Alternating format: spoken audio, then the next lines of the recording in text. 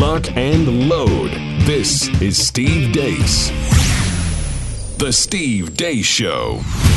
And greetings. Happy Monday. Hope you had a great weekend. Welcome to the Steve Deace Show, live and on demand on Blaze TV, radio, and podcast. I am your embattled host here today with Todd Erzin and Aaron McIntyre. 888-900-3393 is the number. 888-900-3393 is the number. We're going to have our Monday town hall, and we are going to open up those phone lines next hour on the show. How confident are you that we're going to have a somewhat reasonably clean election here in about 40 days? Yeah, I know. But I had to try. No, that's the question. I want to know what you think. We're going to talk about that coming up a little bit later on, because it certainly ties into what we're going to be talking about here in the very first hour of the show. Steve at stevedeace.com is how you can email us. You can like us on Facebook. Follow us on Twitter at Steve Deace Show, Parler at Steve Deace. And the last name is DEACE. Check out our new YouTube page, youtube.com/Steve Deace. And don't forget, pre-sales for my new book, the novella sequel to A Nefarious Plot, are underway right now at Amazon.com. It drops December the 15th, just in time for you to give my kids a good Christmas. It's called A Nefarious Carol. That's the name. And I could use the help right now. I am your embattled host. In the last, what has it been, 3 weeks? Yeah, I can't remember when the garage door happened. Yeah, it's in the last 4 weeks then. Yeah. In the last 4 weeks, I've had to replace the garage door. It broke middle of the day. I had a false alarm with our carbon monoxide detectors at 6 a.m. And we had to call the power company and everything else and evacuate the home. Turned out to be a false alarm. This morning I wake up to a backed up sewer grate. So. Is this poltergeist stuff? I don't know, man. I don't know. But frankly, after all this, I got to sell some damn books. All right? I ain't going to lie. Let's move some merch. That's right. I got to sell some damn books after all this. That's 3 major repairs, or 2 major repairs now, and one that I thought might have been like, a major casualty event, okay, that I wasn't planning on this year. As 2020 has hit the Deace household, I mean, maybe at this point the roof caves in, I don't know. But I'm thinking I'm getting stung today, live on the air. That's what I'm thinking. I'm thinking that's going down. Especially since they actually sprayed for those again. So that's the perfect day to get stung. Yeah, absolutely. Now they're really mad, and so they just come after me because I am the ant, and the world is the boot at the moment. I'm like afraid. Phone rings. I get a text early in the morning. I'm like, I don't want to answer that.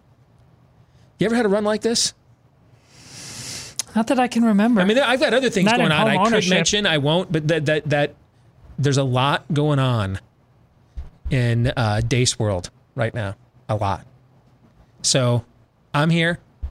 I'm on the wall. But I'm playing hurt mentally and emotionally. But I'm here for all of you. Coming up at the bottom of the hour, Bob Vander Plaats will join us. Next hour, I mentioned our Monday Town Hall. But first, here's Aaron's rundown of what happened while we were away. What happened while we were away, brought to you by good news and bad news. The good news is that the pandemic is over for all intents and purposes in media and to a lesser extent in government. The bad news is that the most 2020 thing to ever 2020 happened over the weekend. Supreme Court Justice Ruth Bader Ginsburg died on Friday after a long battle with complications from pancreatic cancer at the age of 87. Leftists most predictably reacted as leftists do. Holy shit, you guys! I'm driving in a car, but I just got a notification that Ruth Bader Ginsburg died! Could this year get any worse? President Trump, after completing an entire rally in Minnesota, having not heard the news, reacted, having probably one of his most presidential moments in his tenure. She just died? Wow. I didn't know that. You're telling me now for the first time. She led an amazing life.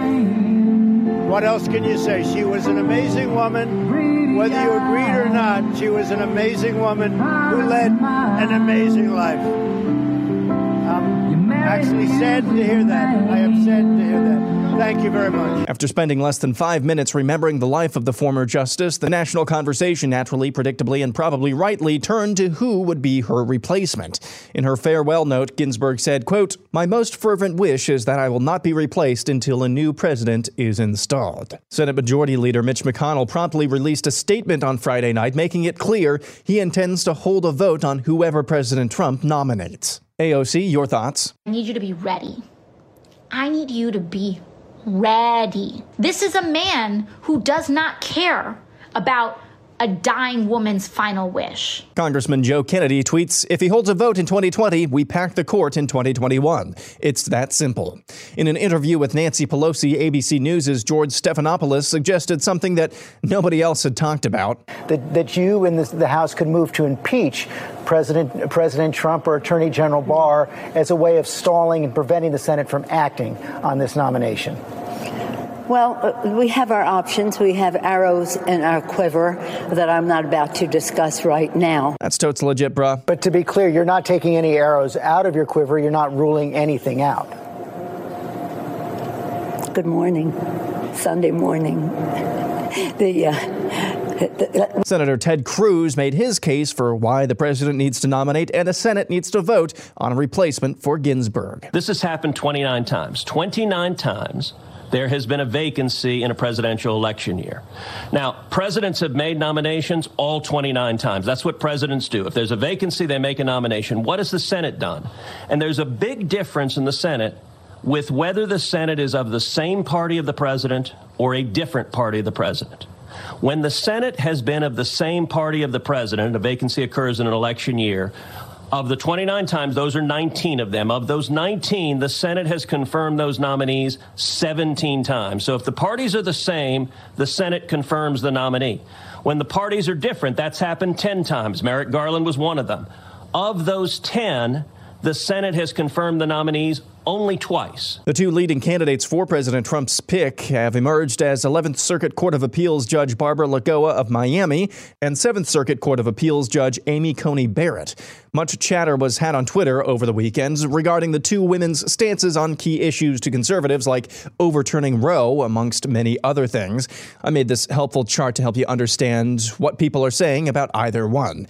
The left thinks Barbara Lagoa is literally female Hitler. Some conservatives think she'd be a solid vote to overturn Roe v. Wade, while other conservatives think she's not a solid vote to overturn Roe. The left thinks Amy Coney Barrett is literally female Hitler. Some conservatives say she's not a solid vote to overturn Roe, while other conservatives think that she is indeed a solid vote to overturn Roe. In their Senate confirmation hearings, both Barbara Lagoa and Amy Coney Barrett indicated their belief that the lower courts to which they were appointed could not overturn Roe. So there's that. Leftists have already begun to intimidate senators. A large crowd of extremists gathered outside Senator Lindsey Graham's D.C. residence this morning and made a bunch of noise. Good morning, Lindsey Graham!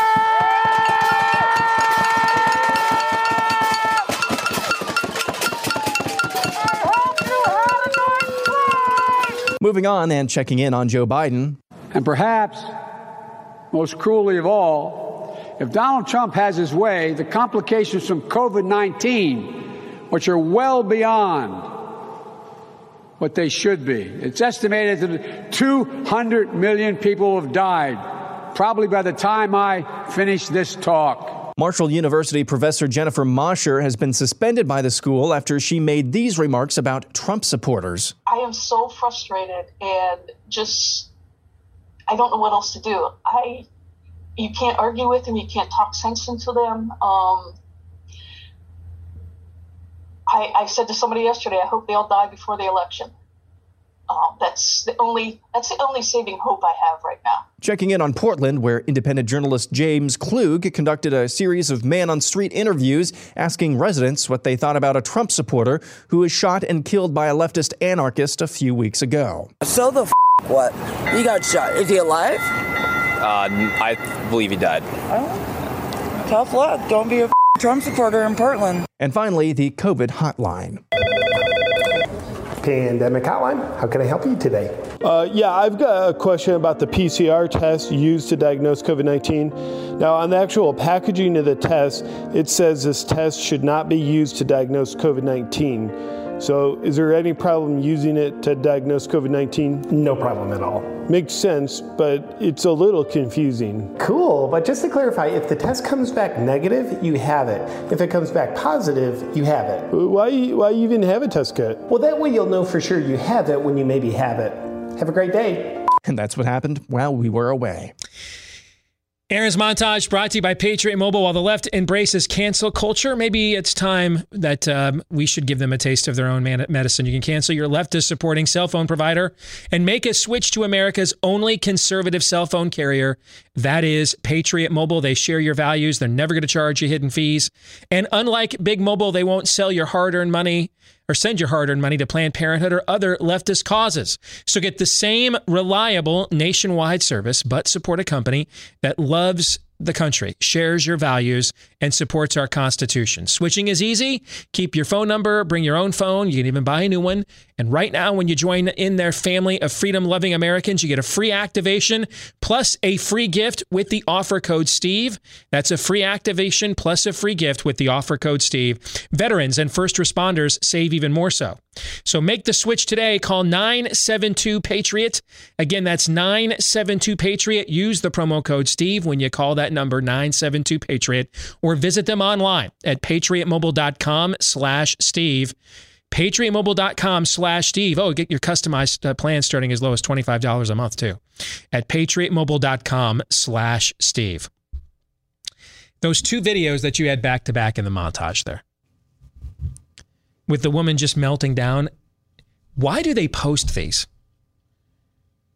Like, because these get posted a lot. Clearly, this level of psychosis, there's affirmation to express this. It's the Karen principle. I would never think to do this. It's righteousness. I mean, I would never think to do something like this. Even on something I have a deep, moral conviction, I'd be like, everybody's got to. I give people enough ammunition when they just laugh at me for this. Well, why wouldn't you if the self was God? I mean, really, it's their crucifix. I emote, therefore I am. Maybe I should listen to my own analysis, right? I've been saying that for years, right? What do we have in our church? I mean, certainly as Catholics, but we have crucifixes. Look, there's God. They do this because they want you to see God. This is their sackcloth and ash. Yes. This is an act. This is contrition, remorse, right? Interesting. And then, first of all, it's an all-time great song. All right, Tiny Dancer by Elton John. But to have that blaring in the background, and the president is finding out, I don't think that's where he found out, but he probably just had found out when he goes over to talk to the press, and he's more than gracious in that situation, off the cuff, with a very presidential answer. And you have Elton John's Tiny Dancer blaring in the background. It's 2020, man. Nothing can just happen normally. Nothing. We were sitting around here, what was it, a couple of months ago? What would take this year over the edge? What would blow this thing up? What would be the final match to strike on our cultural powder keg? And we threw a couple of things out there, and one of them was what? Some sort of vacancy. Yeah, a vacancy on the U.S. Supreme Court would do it. And of course, we didn't want to just come right out and say it, but the most likely scenario. Now there had been rumors that Alito was thinking of retiring earlier this summer. There's been rumors that Clarence Thomas may, be retiring in the next year or so. But overwhelmingly, especially because she had a cancer diagnosis for a year and hid it from the country, basically. So she's been fighting a lethal form of cancer for a year and a half. And we only found out about it 6 months ago, in February, I think is when we found out. But the natural connection would be she'd be the most likely candidate, given her age. What is she, 80? She was 86, 87 years old, I believe. Yep. And then on top of that, a very lethal form of cancer. And she's had a myriad of health issues. Did you see that? I did not. Unbelievable. Is there a wasp? Literally just had something just drop right down in the middle of the show. I cannot make this up, guys. I cannot make this up. I mean, it's just... I'm on a good run of bad luck right now, Clint Beck. I mean, this is unbelievable. Don't come to my house. I'm like friggin' jinxed.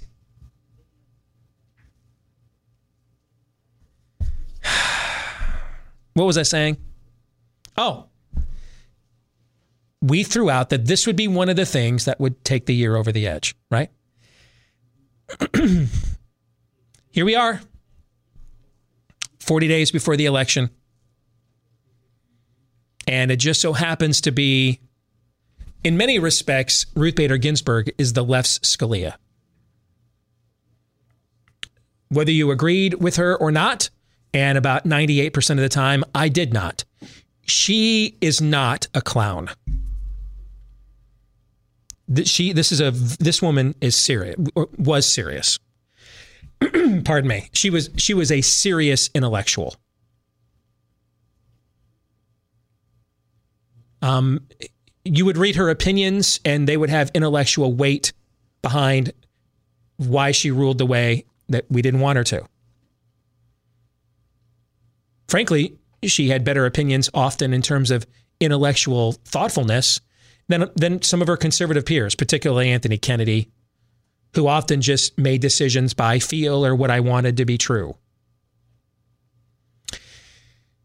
And this would be a fifth vote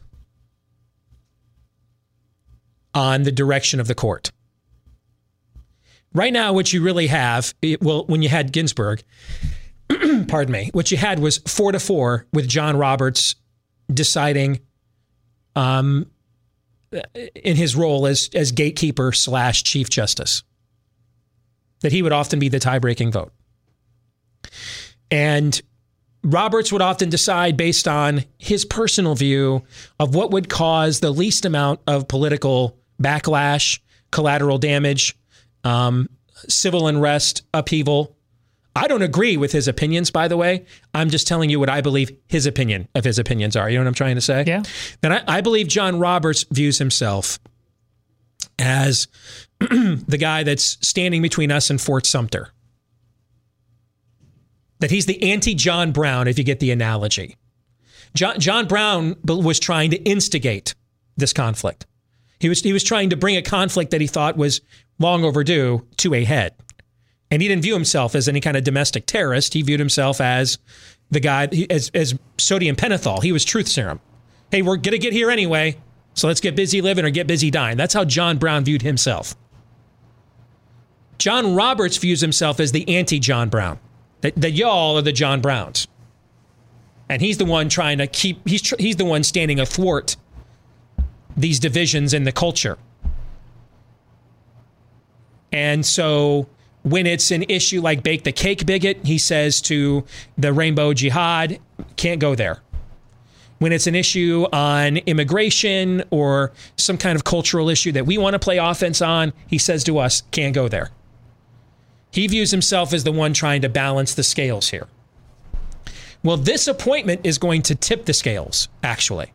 Now, Brett Kavanaugh is at best Anthony Kennedy. Neil Gorsuch is at best a smarter, more reliable, better Anthony Kennedy. Alito is a pretty good conservative. Clarence Thomas, obviously, is the Scalia heir apparent. But that's 4 non-communists on the court. I don't think Kavanaugh is any kind of a conservative, but I don't view him as a communist either, okay? Like, I don't think Hillary Clinton would appoint Brett Kavanaugh. I just think Donald Trump should not have, all right? Those are 2 different things, okay? So you have 4 non-communists and 4 communists. Well, now you have 3 because Ruth Bader Ginsburg has passed away. And she was the intellectual plumb line. She was the cornerstone there. She made real arguments as opposed to her ideological successors that largely have not. So this next appointment tips the scales. If they're any kind of non-communist, it moves the court to the right.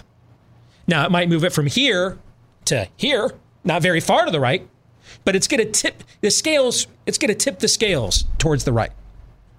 And that, I think, will have an impact on tipping John Roberts, because now he doesn't have a 4th vote on the left to balance. You see what I'm trying to say? He doesn't have that now. Doesn't have enough communists to balance with. So it's going to move John Roberts to the right too. Won't be as far right as we would like him to go. I'm not saying that. Don't misunderstand what I'm saying. Won't be. But it'll be further to the right than John Roberts was 48 hours ago. And it will move the court further to the right more than it was 48 hours ago. That is not debatable unless Trump comes out with a David Souter, and that's not going to happen. Court's going to move to the right. The only debate's going to be how far. But moving it to the right will not be up for debate. Quick agree, disagree on that? I agree. Okay. So, with all that said, and I don't care about Senate decorum, and neither do you. We don't care about tradition, none of that crap. We're in a fight for the survival of our way of life. I don't care about what happened in 2016 with Merrick Garland. I don't care about Senate collegiality. They did the right thing not confirming Merrick Garland, because letting Barack Obama appoint Antonin Scalia's successor would have tipped the court to the left for a generation. That was checkmate. So we're in a civil war. I don't care about, we did this last time, so we should. I don't care about any of that. Now, if I didn't think we were in a civil war, I would care a great deal about that kind of stuff, right? Well, certainly more. But since I think we're already in one, I don't care. I don't care about promises, vows. I don't care about any of that. The future of the country is at stake. That's the prime directive. Preserve our way of life. Period. End of sentence. That's it. Not confirming Merrick Garland helped preserve our way of life. Confirming somebody to move to the right of Ruth Bader Ginsburg helps preserve our way of life. So whatever is in preservation, because preservation, what's another word for preservation? Conservation. What's a root word of conservation? Conserve. What are we? Conservatives. So whatever conserves our way of life, that is what we are for on this show. Period. And appointing the successor and confirming her does. And there's 3 reasons. There's more, but especially these 3. These are the top 3 reasons Republicans must not just appoint, Trump's going to do that by the end of the week, but confirm Ruth Bader Ginsburg's successor, and it must be before the election. Here is number 1. Conservatives have been waiting 4 decades for this very chance, and we may never get it again. May never get it again. I know there's some thought out there, hey, leave this up for the electorate. It'll drive out turnout. That's a hell of a gamble to play with the future of the country at stake. Not to mention, you didn't build a wall. You didn't repeal Obamacare. And now we're not going to appoint and confirm Ruth Bader Ginsburg's successor? Tell me why I would even give Republicans a Senate majority again then. You went 0 for 3 on the big ticket items of 2016. You went 0 for 3? No, can't do that. We may never get this chance ever again. Ever again. This would be a generational mistake. Generational to pass this up. This must be done. This is the last issue that conservatives have held on to the Republican Party. And that is judicial appointments. To miss this opportunity, a once-in-a-generation opportunity, the Republican Party would die, and it would deserve to. Number 2 on this list. The Supreme Court was the issue that drove Trump to a surprise victory in 2016. 25% of Trump's voters said judicial appointments was their most important issue. And among all voters who said it was their most important issue, Trump won those voters by 15 points. If Trump does not put out that list from Heritage and other groups, if he doesn't say at one of the debates last election that he will appoint justices that will overturn Roe, he does not win, period. And you need all those voters again this time, and maybe more of them. Punting on this and not getting it done won't get that done. This was the number one. If immigration won Trump the nomination, judicial appointments won him the general election. And number 3, and this isn't being talked about enough, frankly, the country cannot afford to have a 4-4 deadlocked Supreme Court heading into an election that's likely going to end up in the courts. About 6 hours before we found out Ruth Bader Ginsburg died, who knows when she actually did, but about 6 hours before we found out, a judge in Michigan ruled, one of the key battleground states, a judge in Michigan ruled they can just keep on adding votes weeks after the election. Similar ruling was made in Pennsylvania recently, another key battleground state. Any result other than a Biden clear landslide on November the 3rd is ending up in the courts. To have this a deadlocked Supreme Court 4-4 creates an appellate nightmare. So with a deadlocked court, the previous appellate decisions would stand. Well, what happens when one federal court in one district says these votes count and a federal court in another district says they don't?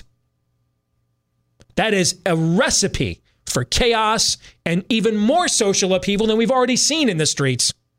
There must be a clear, defined verdict at the Supreme Court, even if it is 5-4. We cannot have a deadlocked Supreme Court heading into an election that's going to end up there. That is playing with a powder keg in traffic in front of down power lines while the pavement is wet. That's asking for a disaster, cruising for a bruising, begging for the banana republic to emerge. The Republican Party must do this. There is no other option. It must stand up and do this, period. Gentlemen, your thoughts? I think number 3 is a bizarre silver lining of sorts. The fact that we have the potential for that level of electoral chaos, because when I was talking about it with my wife Friday night when this news broke, if it was not for that, I would have genuine concern about number 1 and Trump believing that letting this sit until after the election would be you mean mining this for votes? I would have great concern if it was not for the likelihood of 3. I think they cancel each other out. But what a bizarre silver line. Because who wants that level of electoral chaos to have to concern themselves with? Yeah, then that was my initial reaction after this. I gave it an 85% chance that they would not even allow a vote, because that's the most Republican thing ever. Yeah. Have hold this over your voters, over your base's heads in order to get them to vote for you. That's the most Republican thing ever. But you're right, Todd. I mean, the bizarre convergence of events here has definitely made it likely, and it would be really nice to have Doug Collins' seat right now. But I saw a breakdown the other day, even without Murkowski, Collins, and potentially Romney as well, it sounds like Republicans with Pence as the tiebreaker would probably have enough votes to be able to confirm this justice before we get to the election, and it absolutely has to happen. Well, it's because of the precedent that the Democrats set last time, that they no longer they were going to abandon Senate collegiality, and you no longer needed 60 votes to confirm a judge, right? Right. The Democrats made that choice under Harry Reid when they were in control of the Senate the last time. They set that precedent. Republicans need to take advantage of it right now. We may never get this chance ever again. Ever again. We're going to talk about that issue and where it could go with our good friend Bob Vander Plaats here from the Family Leader in just a moment. But I want to reiterate again the third point, because I don't think it's being made enough. Going into an election that's going to be contested in the courts with a deadlocked Supreme Court, you are just asking for zany hijinks and civil unrest to ensue. More in a moment.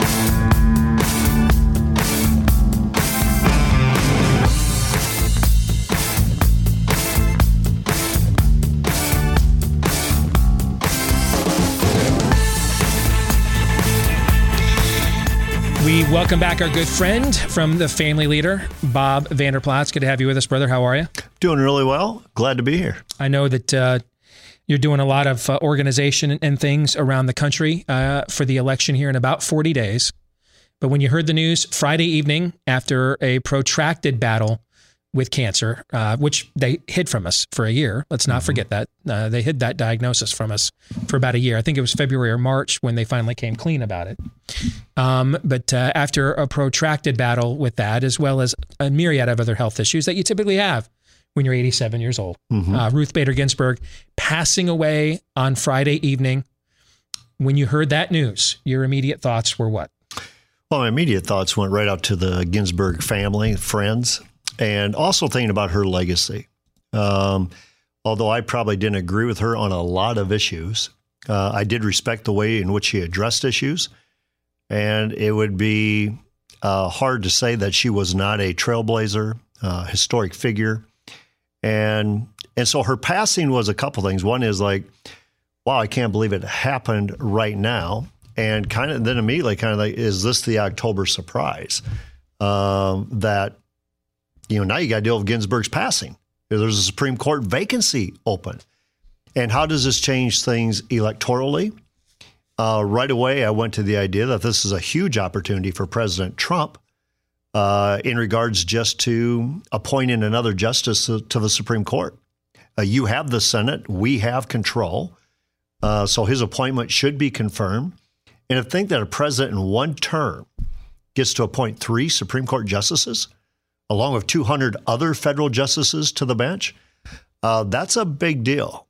And so after, thinking about Ruth Bader Ginsburg's family, friends, the mark she left in this country, her legacy, it went into, you really can't write this stuff in the midst of an election that we're discussing, that now you have a Supreme Court vacancy. And it's an opportunity for President Trump. What it does politically, I think that jury's still out yet on what it does politically. She could have left during Obama's second term. She was already well into her 80s at that point in time. She chose not to. I've actually seen some lefties come out and point that out here in the last couple of days. She made the decision to hold on and kind of put them in this position. But I sort of compared her a few minutes ago that to the closest thing they have had on the court in my lifetime, the other side, to a Scalia, meaning somebody who takes the intellectual gravitas of their positions very seriously. Let's face it, with leftists, we don't typically see that. Typically, it is a worldview predicated on emotion, desire. I start with the outcome in a situation I want, and then I just reverse engineer the argument I need to get me to the point that I want to go. Right? Like if you look at the way that Elena Kagan handles herself on the court compared to Ruth Bader Ginsburg. I mean, she couldn't hold her jockstrap, frankly. Sure. Okay. But she's more in line with what you typically see from leftists. They just come up with, it's what I want to be true. It's what I want the decision to be. And so it doesn't matter what your intellectual weight is. I'm just going to disregard it. She actually tried to make intellectual arguments against the rule of law, the Constitution, but she was an intellectual heavyweight. I think that's why she had a lot of Scalia's respect. Yeah. I think Scalia respected her, frankly, more than they did Anthony Kennedy. Well, and I think it's why people of intellect wanted to visit with her. They wanted to discuss with her. I saw in an interview last night when they were going over some of her interviews while she was a justice. She talked about why she does not get angry or emotional because she believes that's when you lose the argument. Wouldn't that be kind of nice to see today? That if, why get emotional? Why get angry? Why set things on fire? Because then you lose the argument. Instead of saying, let's have a real discussion and let the intellectual weight carry the day. So I don't care. And my viewpoint is, and I've been saying this for the last couple of years, I think we're in a cold civil war. So I don't care about Senate collegiality, tradition, what you said last time and this time. And I don't care that the parting on the left is now the parting on the right and their beards have all grown longer overnight. I don't care that the Republicans are now all saying the same things Democrats said 4 years ago about Merrick Garland, and Democrats are all saying the same thing Republicans said 4 years ago about it. I don't care.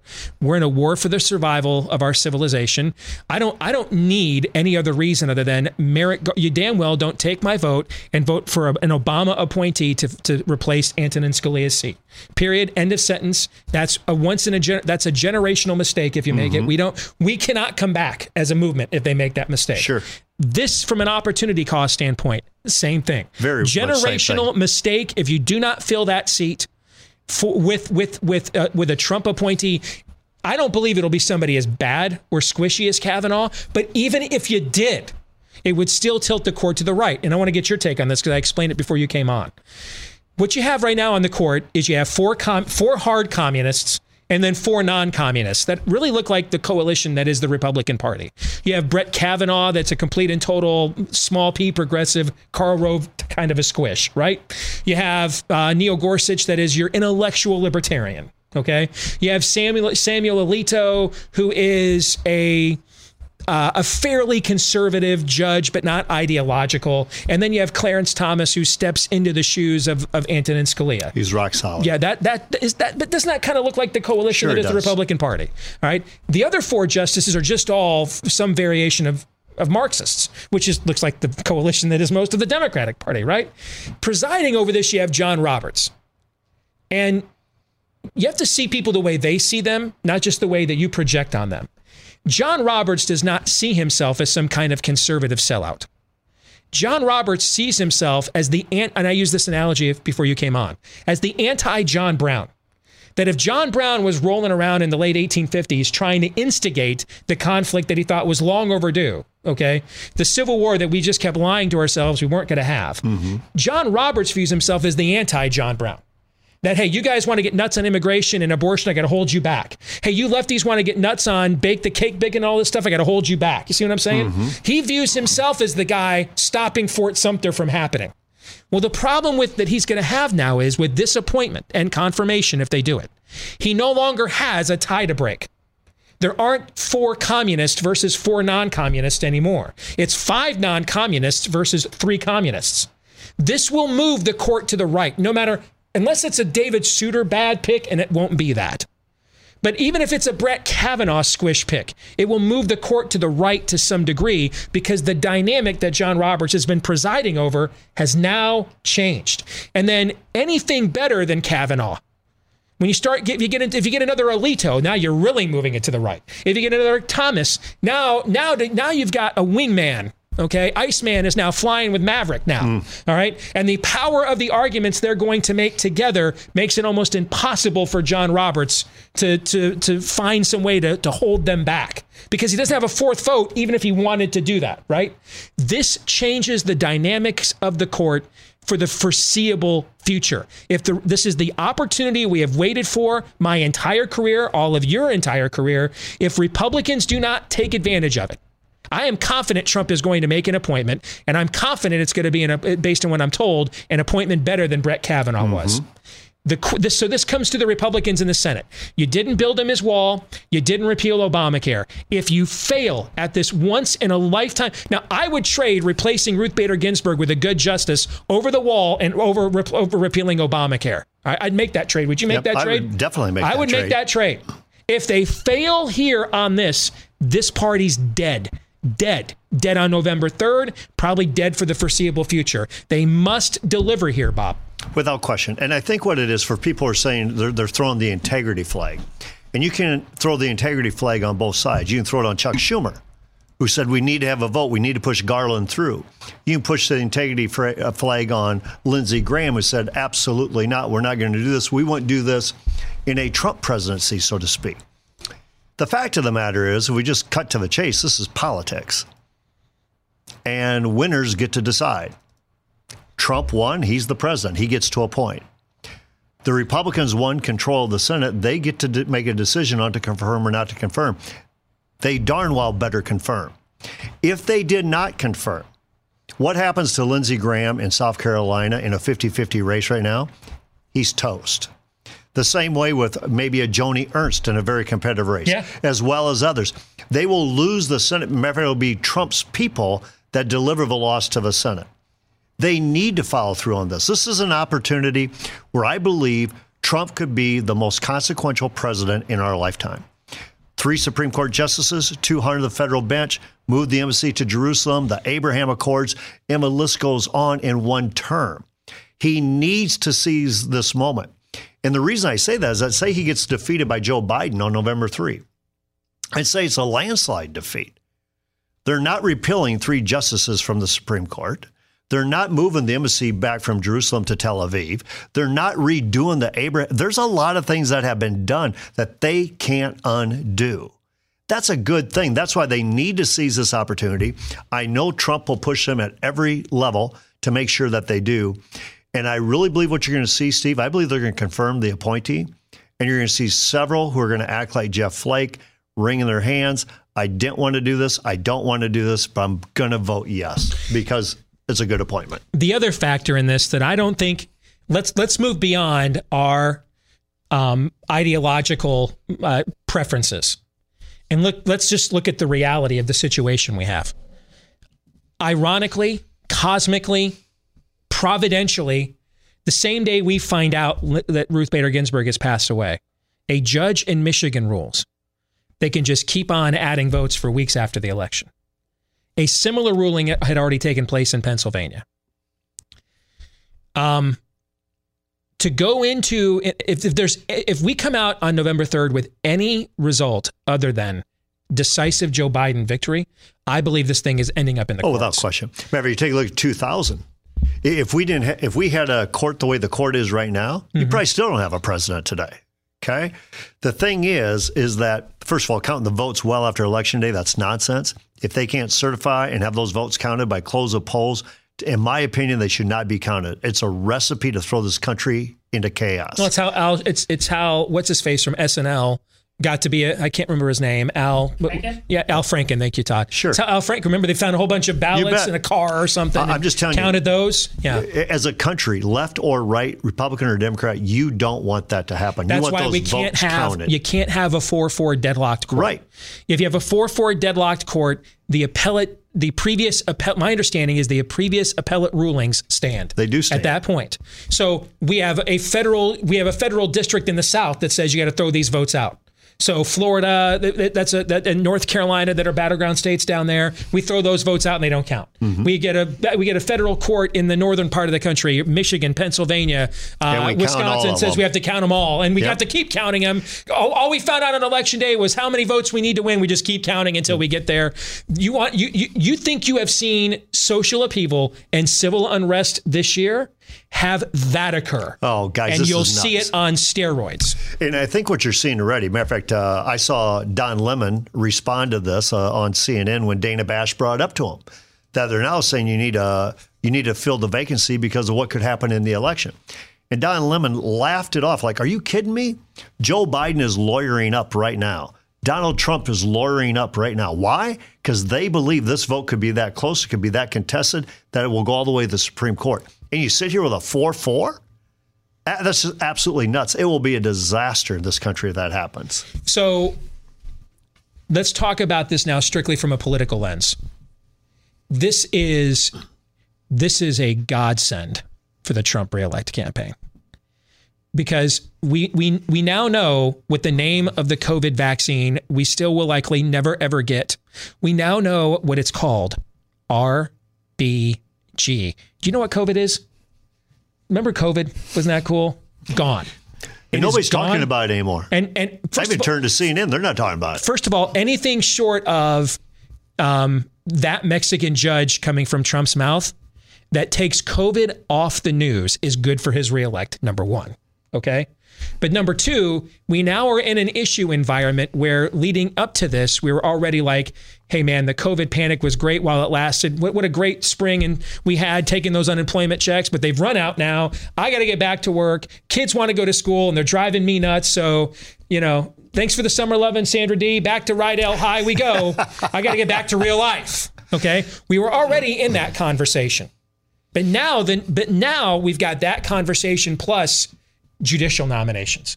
And as I pointed out before you came on, you go to this last election, 1 out of every 4 people that voted for Donald Trump said it was the most important issue and why they voted for him. 1 out of 4. Amongst voters who said judicial nominations was their number 1 issue, he won those voters by 15 points. If immigration won him the nomination, Judicial appointments is what won him the general election.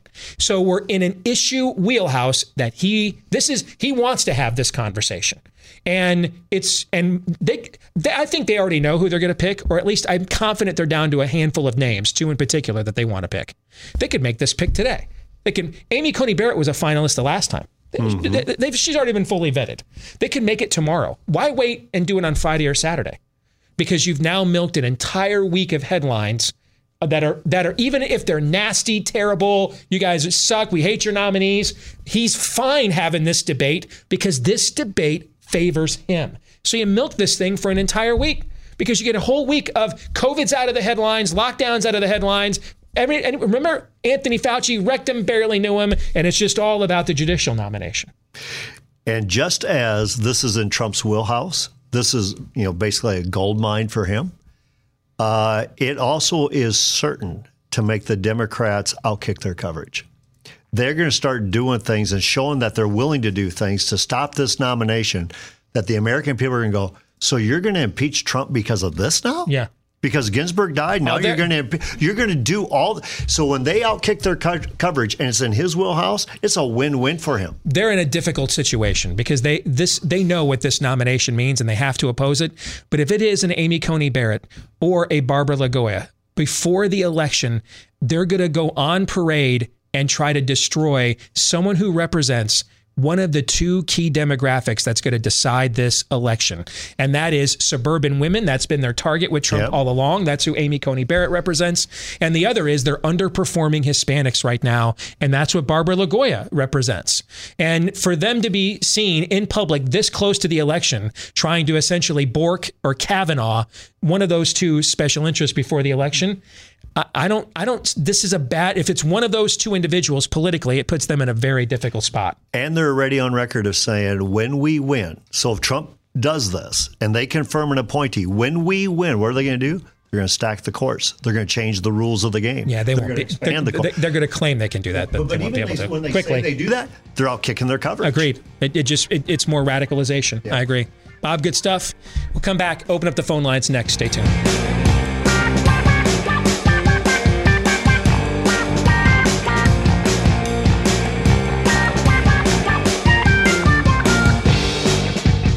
We're back with Hour 2, and the phone lines are open at 888-900-3393. That's 888-900-3393. Steve@stevedeace.com is how you can email us. Like us on Facebook and follow us on Twitter at Steve Deace Show. That's DEACE. That's how to spell the last name. Over on Parler at Steve Deace.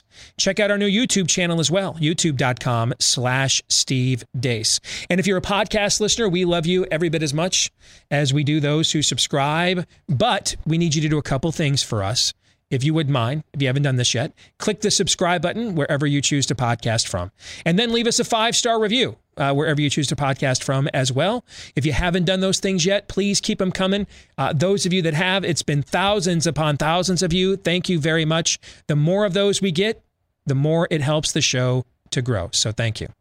All right, the phone lines are open at 888-900-3393. That's 888-900-3393. We have 2 questions we want to ask you this week for the Monday Town Hall. I'm going to add one. I would be remiss if I did not open it up to conversations about the passing of Ruth Bader Ginsburg, the timing, the battle over her confirmation. If you have thoughts on that, we'll get to those and entertain those as well. But also, how confident are you in our election process, given some of the legal precedents that are being set as we speak in places like Michigan and Pennsylvania, the battle over mail-in voting, things of that nature? What say you? 888-900-3393 is the number. That's 888-900-3393. The Monday Town Hall is underway, and part 1 is brought to you by Rough Greens. You know, one of the reasons we take so many supplements these days is because a lot of our food is stripped of the stuff we need the most. The vitamins, the minerals, the nutrients, the live cultures, the omega oils, pre and probiotics. We take those things as supplements nowadays because they have to be put back into our diet because they're stripped out of our food in order for it to be produced for a long shelf life and mass production. Same thing happens to our pets these days as well. So where would they get a great supplement? How about Rough Greens VitaSmart? It is not a dog food, but a dog food supplement that you sprinkle on the food your dog already loves. That's also been stripped of all that good stuff as well. You put it in there, it makes the food they love it even more. At least that's the case with our dog Cap. He loves this stuff, but it puts all the stuff that you want for them to thrive more than ever before for a healthier skin, coat, higher energy levels. All of that good stuff, it puts it right back in the food, and you can try it right now, 14 days. You get the Jumpstart Challenge going in 14 days to see if you don't see a difference in your dog in 14 days or less for just $14.95. When you go to roughgreens.com/blaze, RUFF is how it's spelled, roughgreens.com/blaze. 888-900-3393 is the number. The phone lines are open on the passing of Ruth Bader Ginsburg. And also the fight now to nominate her successor. President Trump says he's going to name her successor on Friday or Saturday, and then it'll be up to Mitch McConnell to get that person confirmed. He says there will definitely be a vote in the Senate to confirm this judge, and it will be before the election. Earlier in the program, I laid out the 3 reasons why I think this must be done. You can comment on those if you'd like. But I think it also ties into the general confidence you may or may not have in our election process. I think we're looking at 2,000 minimum, 2,000 levels of court challenges to this outcome if it's anything other than a decisive Biden victory, which is another one of the main reasons why I don't think you can have a 4-4 deadlocked Supreme Court. So how confident are you in our voting process? 888-900-3393 is the number. Let's begin down in the state of Georgia with Terry. Terry, welcome to the Blaze, sir. What say you? I say thank you for everything, and I have my 2 things tie in together. I have no confidence in regards to the integrity of our election process because, for one, look at all the things the Democrats have tried to do with General Flynn, with them trying to rig the election in favor of Hillary Clinton, with them not prosecuting anything for that. And because of all the things they have tried to do, and you look recently with the Pennsylvania Supreme Court saying that you can count mail-in ballots 3 days after the election, and they just totally threw out the Green Party candidate from the ballot. And that's completely illegal, completely beyond the law. The courts have no jurisdiction in that. It's the legislator is entirely responsible for that. And they completely disregarded the law and did that by fiat. Well, because there has been no pushback and consequences for the Democrats in regards to the riots, in regards to the COVID lockdowns, they're just going to go all out. They've come this far. And what's to stop them? They have nothing to lose because there has been no pushback from what they've already accomplished. And they've telegraphed this for years of where they were going. And it used to be like if you called them socialists, you're like, oh, you're a conspiracy theorist. Oh, you're crazy. Oh, you're just a reactionary or something. Well, now we know what's going on. We know where they're going. And I tell you what, I feel Trump is not going to save this country by any means necessary. But if we have to have him in office just to forestall the train that's headed our way, because we have to buy time to organize because we're at a Stalingrad moment.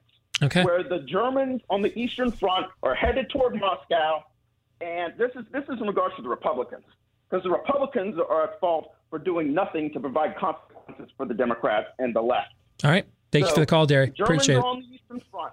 Thank you. Gentlemen, your thoughts on Terry's call?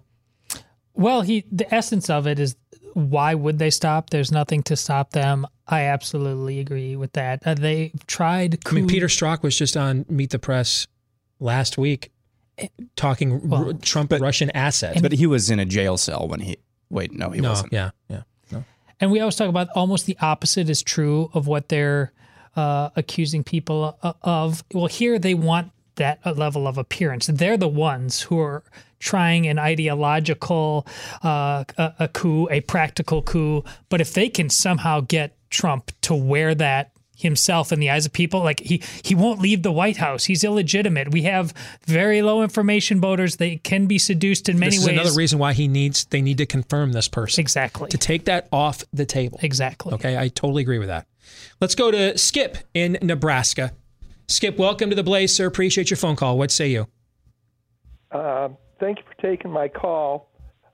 Some interesting things that I'd come up with on the my internet news sources on WND WorldNet Daily. There is Brent Smith making comments on Cloward and Pivens, again creating the election chaos with all the different types of voting. Now, let me step in for just a second, Skip. You pardon me. You mentioned the two names. I want to make sure our audience knows what you're referencing. Okay, Cloward and Piven were married Columbia professors back in the day that believed America would never voluntarily embrace a nanny state, would never voluntarily embrace some neo form of Marxism or socialism or collectivism. And so what their strategy, it became known as the Cloward-Piven strategy. And because he was a student at Columbia, and it seemed like that was what Obamacare's strategy was to do, was to destabilize the private healthcare markets, health insurance markets, in order to create the need of urgency for a single payer plan. The Cloward-Piven strategy was to destabilize free markets and individual autonomy by overloading the system so that people then, when it crashed, would have no alternative but to turn to government in order to provide some form of normalcy or infrastructure. That's what you're referring to. I just wanted to define that. Go ahead, sir. I'm sorry. Yes. Another item on Front Page Mag was a very interesting 18-minute commentary on a book by a gentleman named Manning Smith, an African-American. The book is the commentaries from 1969. The book was written over 60 years ago. He was a dedicated communist who left the party when he realized that the communists did not care anything about African Americans, that they were only being used to advance the Marxist communist philosophy. And evidently that seems to be what is behind Black Lives Matter, is two of the Black Lives founders are on tape. Correct. We've mentioned that before, Skip. What does that have to do with the questions we're asking today? What are your thoughts on those? I just think that things are getting to the point where no matter what happens with the election, that things are going to be drug out so far that hopefully we can get a conservative justice named. A 4-4 tie in the Supreme Court, I think, is just going to lead to just a lot of chaos as far as the country's concerned. Okay. Agree, Skip. Thanks for the call, brother. Appreciate it. And yeah, we have mentioned before, one of the co-founders of Black Lives Matter just openly admits that they are Marxist, openly admits that. By the way, today, that About Us page on blacklivesmatter.com, where they talked about disrupting or destabilizing the Western prescribed nuclear family, that's gone poof. That's gone away. So they finally, after it got brought up for 3 months, finally decided to get rid of it? Yeah. That's another confirmation the poll numbers are going south on that organization. Let's go to New Jersey next. And Tyler, welcome to the Blaze. You're on the air, sir. Oh, wow. I actually got on. That's awesome. One, I want to say thank you. I really appreciate your broadcast. I've listened to you for probably 2 years now, and you're probably the only religious aspect of my life, and I actually enjoy your Theological Thursday, so I appreciate that. That's very kind and gracious. Thank you very much. This Supreme Court justice is going to be very essential. What nobody's talking about yet, and I think it's the shady dealings that's going on currently with New Jersey. Phil Murphy just put an executive order out where he's banning all in-person voting. So I just found this out yesterday. My aunt was telling me she actually called the election committee and she confirmed this today. But I'm a Republican. I voted Trump last year. and I want to vote in person because I don't believe the mail-in ballot system. So I threw out my mail-in ballot because I'm going to vote in person. So now I'm sure there's many others like me who are going to throw out their mail-in ballot because they want to go in person. And now the governor signed an executive order that we can't go in person now. So, I mean, nobody's covering the shady dealings that's going on. And I'm sure New Jersey is not going to be the only state that does something shady like this. No, I don't unfortunately think that it will be the only state that does something like this. And it goes back to what Todd said. Thank you for the call, Tyler. What Todd, you said a few minutes ago. Ultimately, what are the consequences for this? To me, the most overrated political figure in America is Attorney General Bill Barr. And I can't think of a close second. All this guy does is give sound bites. They don't ever do anything. Vindman is still just running around spewing stuff. Strzok is still just running around spewing stuff. Remember that Durham investigation that he launched that was going to, go after the people that plotted the coups and all this kind of stuff? Dude, all I just see is people getting book deals and cable news bookings. You see anything else? One guy did get arrested. That did happen. One. Think he acted alone? Lee Harvey Oswald? Did you just show up at the deep state depository with a big bag and call it curtain rods? Yes, I'm totally doing this to act completely on my own. I mean, come on, man. What does the guy do? What does he do other than talk? Do you know what he does other than talk? No. Does he talk a good game? Yes, Dude talks absolutely. a good game. No doubt, man. Dude has game. But then he doesn't do anything. Okay? He talks a good game, and then when it's time to do something, it's like fire up TLC Scrubs. Nothing happens, man. Nothing happens. Well, to be fair, who's his boss? True. Haven't we had this conversation before on some fronts? Dude, that's true, but his boss has done a hell of a lot more than he has. He's done nothing. Trump will at least do the stuff he can directly do. Like he can directly move an embassy. He will do stuff he can directly do. He won't spend any political capital outside of what he can directly do. Bill Barr won't even do what he can directly do. I'm not even making a defense. I'm just simply playing devil's advocate. If you've seen how this White House works with others, like in his mind, maybe he's saying, this is the way I can be most effective. Even if he wanted to be effective in other ways, the unpredictability of Trump on any given time. So you don't think Trump wants the people that tried to throw him out of office prosecuted? I know that seems so obvious, but we've also seen him say things on Twitter. And we're like, where's the follow-up? Like, where's the tyrant? You've hoped for that? Like, I don't get it. Authoritarian. I've not hoped for the tyrant. No. You're right. That was my fault. I've wanted more authoritarian out of Trump. When I thought that was going to be my main complaint about Trump. That's totally my fault. That's okay. The attitude of knocking things over, breaking some things. I don't know if this is a guy who's just decided the rhetoric, the red meat, that seems what works for Trump. He likes it. Let's face it, Trump likes that stuff. No matter how much he's done, he likes that stuff as much or more. So I don't know. I am not making a defense of him. I'm just saying at this point, 4 years in, I don't know. I think Bill Barr is the most overrated political figure of the year. That's one of my Day Scroop first of all, if we make it that far, that's one of my Day Scroop year-end roundtable answers. Book it. Most overrated figure of the year, Bill Barr. Period. Let's go next to Raymond here in Iowa. Raymond, welcome to the Blaze, sir. Go ahead. Hi, thank you for taking my call. My concerns over the election, and I'm kind of go back and forth on it, like between, and I'm not insane, but I feel like I'm going insane half the time because. Now that's what a person who's insane would say. I'm sorry, Raymond. Go ahead. I'm just kidding with you. Go ahead.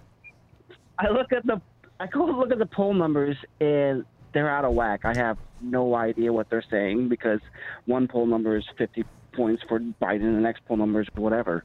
And then I watch people like Candace Owens or Brandon Tatum, these black people who are moving this black conservative movement, and it looks like they're gaining traction, along with people like Dave Rubin, who is doing other things.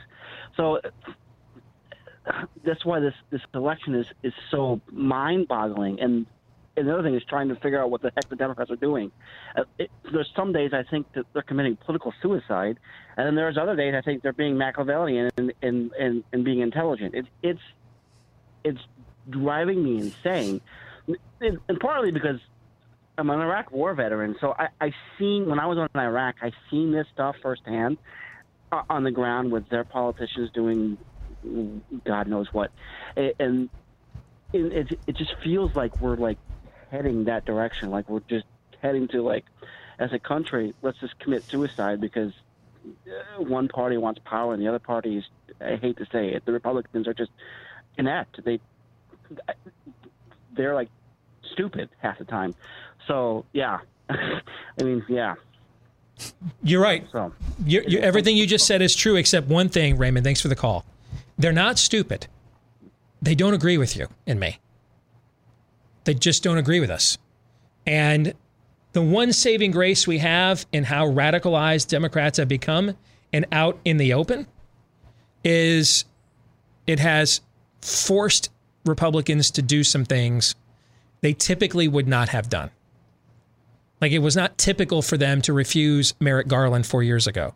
It would not be typical for them to ramrod a nominee through for the Supreme Court in the middle of the final furlough of an election. That's just not how the Republican Party behaves. But the radicalization of the Democrats has forced has radicalized more of the GOP base and has made the GOP base less inclined to put up with the perceived stupidity of Republicans, which wasn't stupidity. It just was most of them didn't, particularly the ones in control, just don't agree with us. This seems like a good time for this question. How much are you looking forward to having to come to the defense of Lindsey Graham in the next 40 days? On a scale of 1 to 10. I will say this thought occurred to me this morning. Guys, I loathe Mitch McConnell. Loathe. I mean, did everything I could with what limited resources I had at the time to help Matt Bevin beat him in that primary. I loathe Mitch McConnell, but guys, what are we going to do if Mitch McConnell ends up being the guy that stopped Barack Obama from putting another neo-Marxist in place of Antonin Scalia, and then aided and abetted Donald Trump in replacing Ruth Bader Ginsburg with any kind of non-Marxist, but maybe like somebody who's actually good? What are we going to do with that? Let's cross that bridge when we get there. In other words, won't that be is that a good dilemma to have? Is that what I hear you saying? Yeah. Does it cancel out all the other times he has just been dishonest, stabbed us in the back? If you nail these, if you stick the landing on these two things, does it cancel any of that stuff out? No, because if he had not done all those things or been a better senator on every other front, we wouldn't be in this position. That's an argument. That is an argument. I agree with that. All right, so I'm doing a thought exercise here in real time while we're doing this show. 1, 2, 3, 4, 5, 6, 7, 8, 9, 10, 11, 12. Okay. Because there's a perception I saw on Twitter over the weekend that there haven't been a lot of polls, right? It turns out, I just went and looked.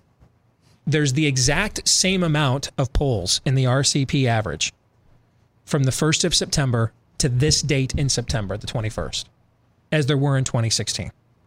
There were 19 polls in the RCP average at this date and time in 2016. And there's 19 polls in the RCP average right now for 2020. So, and the call that we got from Raymond in Iowa kind of prompted me to go look this up. But I saw some. Actually, I think it was Rasmussen. I saw a tweet about this over the weekend that there was your new best friend. Yeah, that there was like a polling drought, and I just looked it up. It's actually the exact same number of polls. Here's what's interesting though when you look at it. In the last week, we've had 2 pollsters put out polls, though, with registered voters and not likely voters. And that would be The Hill and NBC Wall Street Journal did that as well. And they have Biden combined ahead by 14 points, so 7-point average apiece. Let's go back to the phones. Let's go to David in Virginia, where they might have the worst governor in America. Think of everything you hate about Andrew Cuomo, but he's also not smart. David, welcome to the show. How are you? Hi, thank you. I'm good. How are y'all doing? Better than we deserve, brother. What do you think about the questions we're debating and discussing today? I don't have a lot of faith in a lot of systems, and I have a couple examples why. With the election system, we grew up in Northern Virginia. My dad was DEA, and when they retired, our parents moved to Maine in the early 90s. Mm-hmm. And one of the first things they told me when they moved up there was about the snowbirds. So you would have all these people that live half of the year in Maine, New Hampshire, and then the other half of the year they live in Florida. Mm-hmm. So they would consistently, every year, vote twice every year because they'd moved to their winter home in Florida. They'd get an absentee ballot for Maine or New Hampshire, wherever they live, the warm months of the year. They would vote there by absentee ballot, and then they would vote in Florida in person when they're in their summer home. So, I mean, that's been going on for decades. And, we know various groups have found there's millions of people on the voter registration list all throughout the country that are dead and haven't lived there. And, they haven't cleaned up a lot of those lists. So I don't have a lot of faith in the elections, in general, certainly not 100% faith. And the other example I have is kind of tying how all these things, whether it's executive branch, judicial branch, whatever, and especially the two parties, there's no difference in them. They're about the system and the power. In 2002, we hand-delivered 4 petitions of redress of grievance to all 535 congressmen's office, to the White House, to the Department of Justice, and to the IRS. And there were 4 different subjects. One was on the 16th Amendment and the income tax. One was on the Federal Reserve Bank. One was on the War Powers Clause. And then the 4th one was on the Patriot Act. A year later, we had not, all those tens of thousands of Americans who had signed those petitions had not received one answer from any congressman a year later. So in 2003, wish I could tell you, you're going along here. Finish your point if you could. Go ahead, David. Okay. Well, so my friend met with the clerk of the House, U.S. House, and asked him, well, how come you didn't answer the petitions? One of the things in the First Amendment is the petition for redress of grievances. And he told her, well, yes, you have the right to ask questions, but you do not have the right to expect answers. Yeah. That's why they're the ruling class. You're right on the money. Points for honesty. And usually they come up with a cockamamie answer rather than just telling you the straight up truth. Thanks for the phone call, David. We appreciate it. But I think David speaks for a lot of people. They just don't have faith in any of our institutions anymore. On September 21st, 2016, can you guys, so right now the RCP average has Joe Biden up by 6.5 points. What do you guys think? Just guess. What do you think the RCP average was? Because I just looked. What do you guys think the RCP average was on September 21st, 2016? 6.5 points. 8 points. Hillary Clinton was up by 1.9 points. Ooh. On September 21st, 2016, she was up by 1.9 in the RCP average. Now, it says right now it's Joe Biden, 6.5. I don't believe. Okay, so let me get to my question, okay? Survey the environment we are in, the strength of the respective candidates, their messages, and their organizations. What the RCP average today is really asking me to believe is that Joe Biden is basically 5 times stronger as a candidate at this stage of this election than Hillary Clinton was. Do you believe that? No. Aaron, do you believe that? No. Okay. How can anyone not certifiably insane believe that. I mean, this is like, am I on crazy pills? Yeah. Okay. You're trying to get me to believe that Joe Biden is 5 times stronger as a candidate today than Hillary Clinton was at this juncture 4 years ago? How is that? How can that be possible? How can that be possible? Well, someone's immediate answer would be, well, Trump wasn't president then, and now he is, and he has a record. Prior to coronavirus, the record was the largest increase in median household income in America since 1968, and the highest ratio of Americans in private employment in decades. That was his record. Prior to this, let's throw in, because our show is probably, no matter how much me or Todd, or if I don't even know where Aaron's at today, no matter whether it's just me alone or all three of us want him or me wants him to win, and we're never going to be the excuse all of the things about his behavior that annoys us the hells out of us crowd. That's never going to be who we are. So let's throw in that as a handicap. Let's just throw in that as a handicap. Even with all of that, how could you possibly make a case Joe Biden is 5 times stronger as a candidate at this juncture in this election than Hillary Clinton was when Trump was a novelty? We didn't have any debates yet. He was a clown show. All the incendiary things, the disaster that was his convention. We had just come out of Vote Your Conscience with Ted Cruz and all that stuff. Remember that? How can you possibly make that case? Because that's the case the Real Clear Politics polling average is making.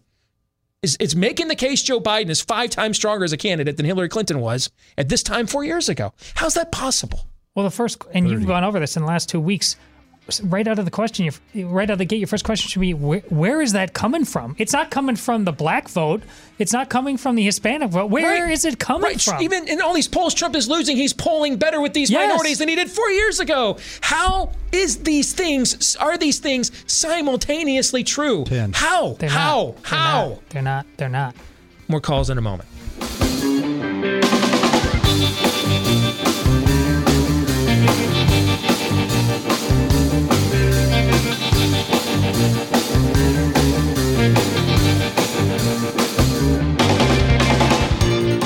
You know, the average American has 97 points they can add to their credit score and yet has no idea how to get those points, how to get there. Well, that's where ScoreMaster comes in. It's the new credit science that super boosts your credit score, and you can forget just raising your score a few points.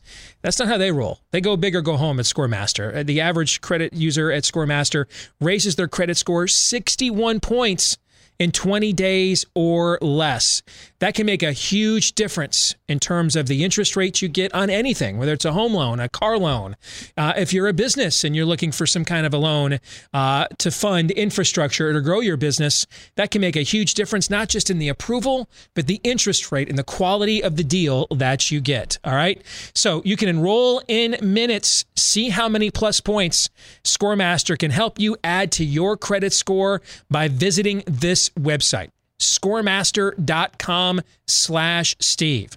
Now, what you're going to see when you go there is a lot of information you've never seen before and presented in a way that you've never been permitted previously to see it. Because you sit there, you're at the mortgage lender, you didn't have a good enough score, we can't approve you, here's your credit score, and they're going through all these pages and you're looking at all these things and dates and formats, you can't figure out what it means. They're going to lay it out very clearly and simply for you to follow.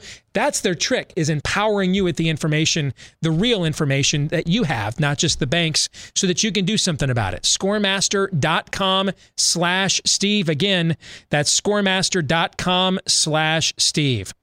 All right, we are loaded with calls here on our Monday Town Hall. Let's keep it going. Let's go down to Florida next here at 888-900-3393. That's where Deborah is standing by. Deborah, welcome to the Blaze.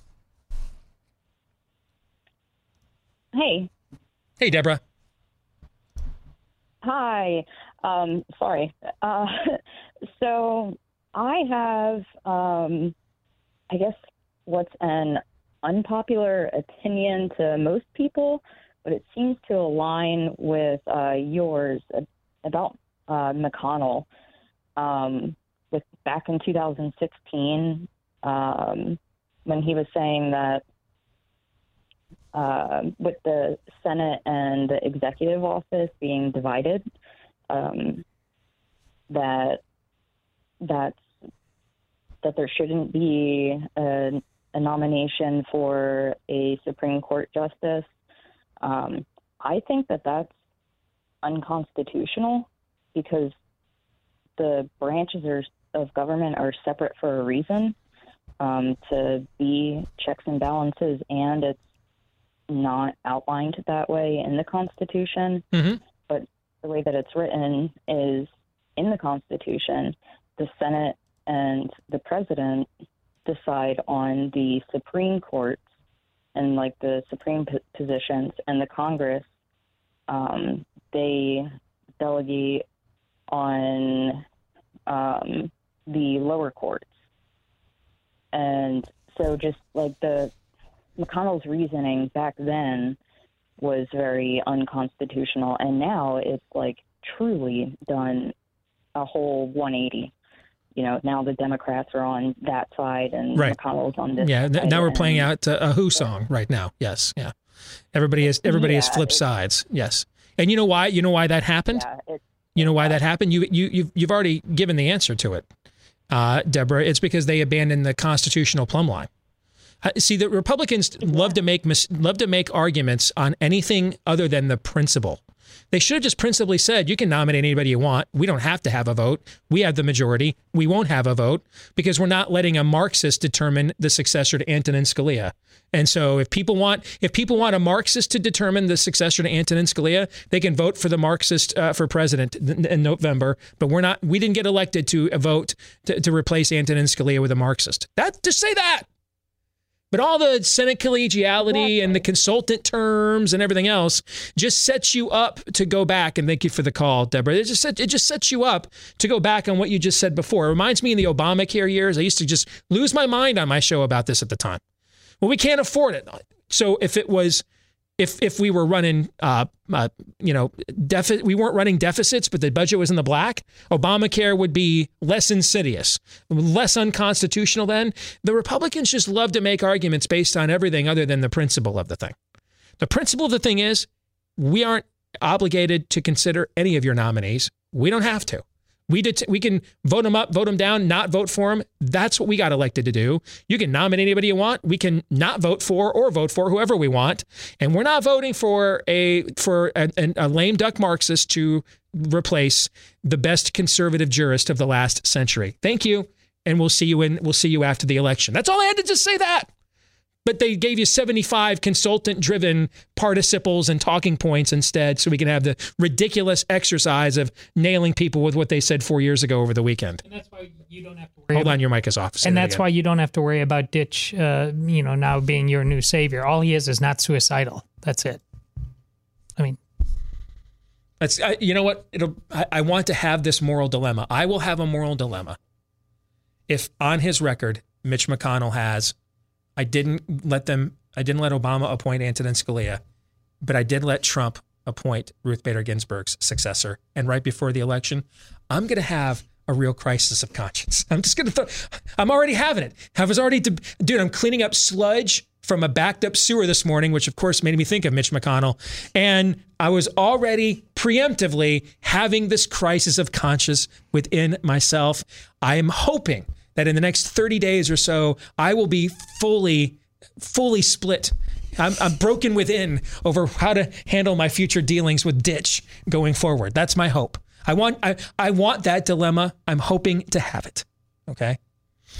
You guys may have to talk me off the ledge though, man.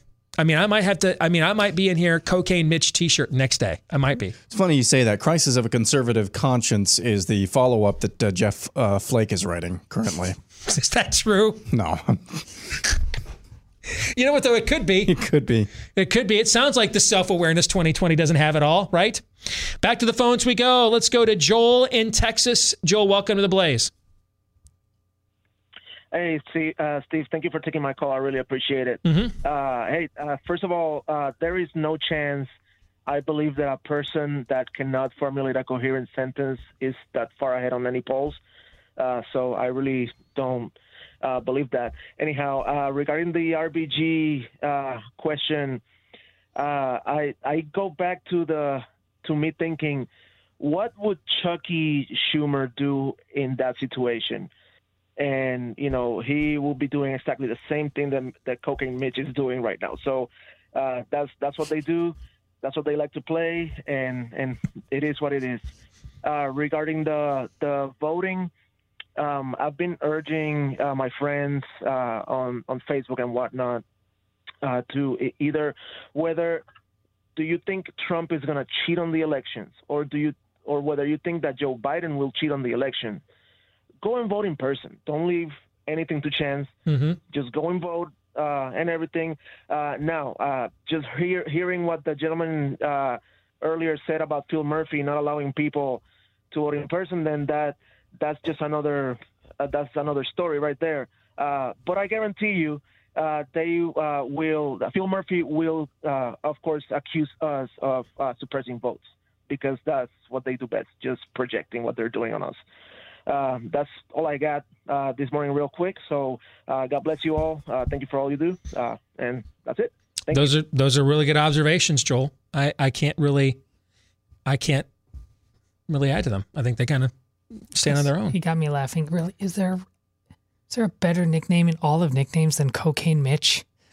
Do you think if we had social media and today's technology during the first Civil War, they'd have done this to each other? Like, we've got Kentucky Bourbon Grant, so we're winning. Well, cocaine gum was actually legal back then, wasn't it? Yeah, that's true. That's true. But you know what I'm saying? They stopped at Stonewall. And we've got the arsonist. All right, William Sherman, man. We got the. Would they have trolled each other? Would they have been above what we do today? Would they have been above it? Yes. You think so? Yes. I don't know. I don't know if they would have been. I'd like to think that they would have been, but I'm inclined to think they would not have been. Might have actually been better at it than us. That's a comedy sketch waiting to happen. Putting Twitter in different eras of human history. Can you imagine John Brown's Twitter account? He's banned. John Brown is banned from flipping Parler, let alone Twitter. Are you kidding me? Can you imagine his Twitter account? Like nooses around Lincoln's neck.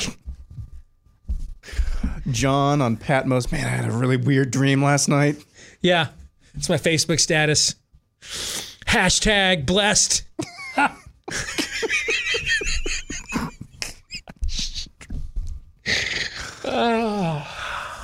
Let's go back to the phones. Let's go back to Virginia again. This is Dan from Virginia. Go ahead, Dan. Welcome to the Blaze. Hey, Steve. Hey, Dan. Hey, I just want to run a scenario by you and get your take on this. So okay. Trump nominates the Supreme Court justice. The Senate doesn't confirm. They maintain 8 members of the Supreme Court. The presidential election results are delayed. They end up going through the court system. It goes beyond January 20th. Nancy is appointed as the interim president of the United States. The Democrats grab control of the Senate, and then they confirm, and that member gets to go on to be the deciding vote on who becomes the next president of the United States. Dan, I don't know if you were listening at the top of the show, but in the last month, Dan, I've had to replace my garage door broke. I had a false carbon monoxide alarm where the power company said, get out of your home now. We had to evacuate at 6 a.m. And then today I woke up to a backed sewer line. Dan, I am in no mood right now. Are you trying to get me to cut myself, Dan? Right here, live on the air. Brother, I can't, because the scenario you're painting is max lit even by 2020 standards. And even thinking about it right now has me wanting to hurt people. You two together talking are like that classic scene from Saturday Night Live where Billy Crystal and Christopher Guest are nighttime security guards talking about the painful things they did to hurt each other. Yes. Like hitting themselves in the hand with hammers, and that was... See, I was thinking of a classic SNL skit where the guy called up Dan Aykroyd as Jimmy Carter's brother, Billy Carter, All right. And he was in a drug overdose. You've taken some orange sunshine. And Billy Carter knows how to talk him off of his high and how to balance it out chemically. Do you have any Allman Brothers? Yes. That's kind of how Dan in Virginia's called. Dan, I don't think I'm in a place right now where I can even entertain your doomsday scenario, because I think it could happen. I think here's what you know what though, since you dutifully waited on hold, let me try to treat it as seriously as I can. What I think would happen in that case is I don't believe under any circumstances Donald Trump would just sit there and watch Nancy Pelosi assume any kind of acting role. He would still be the acting president of the United States. And I think he would just make a recess appointment to the court is what I think would happen at that point.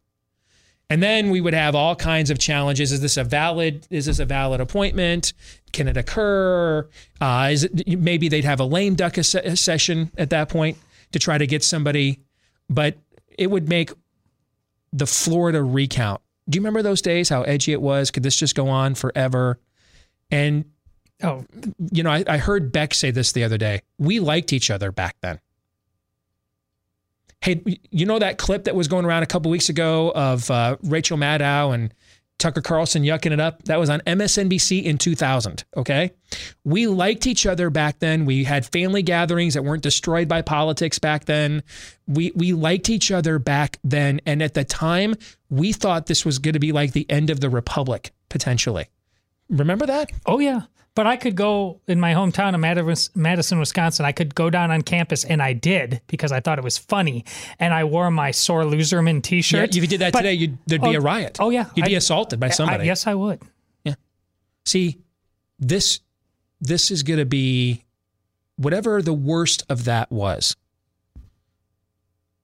To use a phrase that has become popular in 2020, unfortunately, by order of magnitude is what this election outcome will be if it's not decisive one way or the other on election night. Decisive one way or the other. I mean, can you imagine in this environment 78,000 votes over 3 states like we had in 2016? 78,000 votes in Michigan, Pennsylvania, and Wisconsin. Can you imagine if it's that close in this environment? Yeah, I can. I mean, I have to because I want to be ready. That's Fort Sumter, man. Yeah. That's what I think it is. Gentlemen, do you have any final thoughts on the conversation we had here today? What you heard from the audience, your own thoughts, etc. We have a couple of minutes. Go ahead. Well, I'm hearing the voice of people that could be the reason behind why the status quo is the status quo until it isn't anymore, in terms of not having to worry about that narrow gap and why a convincing Trump victory could actually happen. How can you tell me Joe Biden is 5 times stronger as a candidate today than Hillary Clinton was at this point 4 years ago? How is that even remotely possible? This is why the answer to your question about the polls last week during the overtime segment that we made available to the public, so I'll talk about it here. That's why it disturbed me so much, because it was the only Occam's razor solution, at least that I can see, as to why. What would be the motivation of all these otherwise well-respected, renowned pollsters to just, I don't know, hysterically just screw up their own polls, unless they actually are putting their fist on the weight, unless they actually are putting their fist on the scales here? What would be the motivation for them to do that? And your answer disturbed me, and it was essentially because they're trying to set up the narrative that the election was stolen. Which fits right in with all of the efforts we've seen in the recent weeks of game planning out what Joe Biden not conceding would look like, game planning out, and you heard about Phil Murphy today as well, the mail-in voting en masse. This is heading, if it is not a Trump landslide or a Biden landslide, this thing is going to get messy real fast. Yeah, I agree. And folks, we're still going to have the riots. 30. Even if you don't have, let's say if it's a Trump landslide, for sure, you're still going to have the rioting. you're still going to have that. Positive of that. Yeah. Civil wars suck, man. They are unpleasant. They are no indeed. fun. We're stick around, do overtime for our Blaze TV subscribers. For the rest of you, we will see you tomorrow, noon to 2 Eastern, right after Glenn Beck here on Blaze TV, radio, and podcast. Until then, John 3:17. This is Steve Deace on the Blaze Radio Network.